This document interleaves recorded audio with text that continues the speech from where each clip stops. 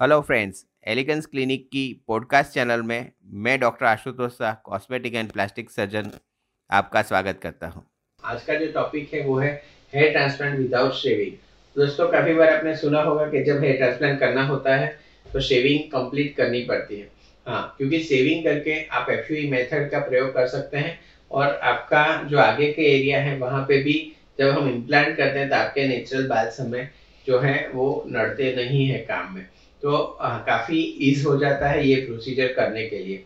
लेकिन काफ़ी सारे प्रोफेशंस ऐसे हैं, जैसे कि डॉक्टर्स हैं, वकील हैं, काफ़ी सारे जो बिजनेसमैन हैं जिनको रेगुलरली मीटिंग्स अटेंड करनी पड़ती हैं, तो वो ये बाइटनेस कंप्लीटली शायद नहीं करवा सकते हैं। तो वैसे लोगों के लिए एलिगेंस क्लिनिक में हम आपका हेयर ट्रांसप्लांट विदाउट शेविंग भी कर सकते हैं। विदाउट शेविंग करने के लिए या तो आप FUT मेथड का प्रयोग कर सकते हैं या स्टेप FUE मेथड का प्रयोग कर सकते हैं।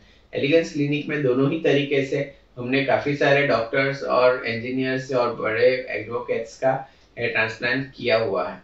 हेयर ट्रांसप्लांट में आपको जब आपकी शेविंग नहीं होती है तो आप दूसरे तीसरे दिन से आपकी जॉब पे जो ज्वाइन कर सकते हैं और आपको हेयर ट्रांसप्लांट हुआ है वैसा किसी को पता भी नहीं चलता है। अगर आपको ये पॉडकास्ट अच्छा लगा तो आप इसे लाइक करें और फॉलो करें, और हमें कांटेक्ट करने के लिए 9879546805 ये नंबर पे आप कॉल कर सकते हैं।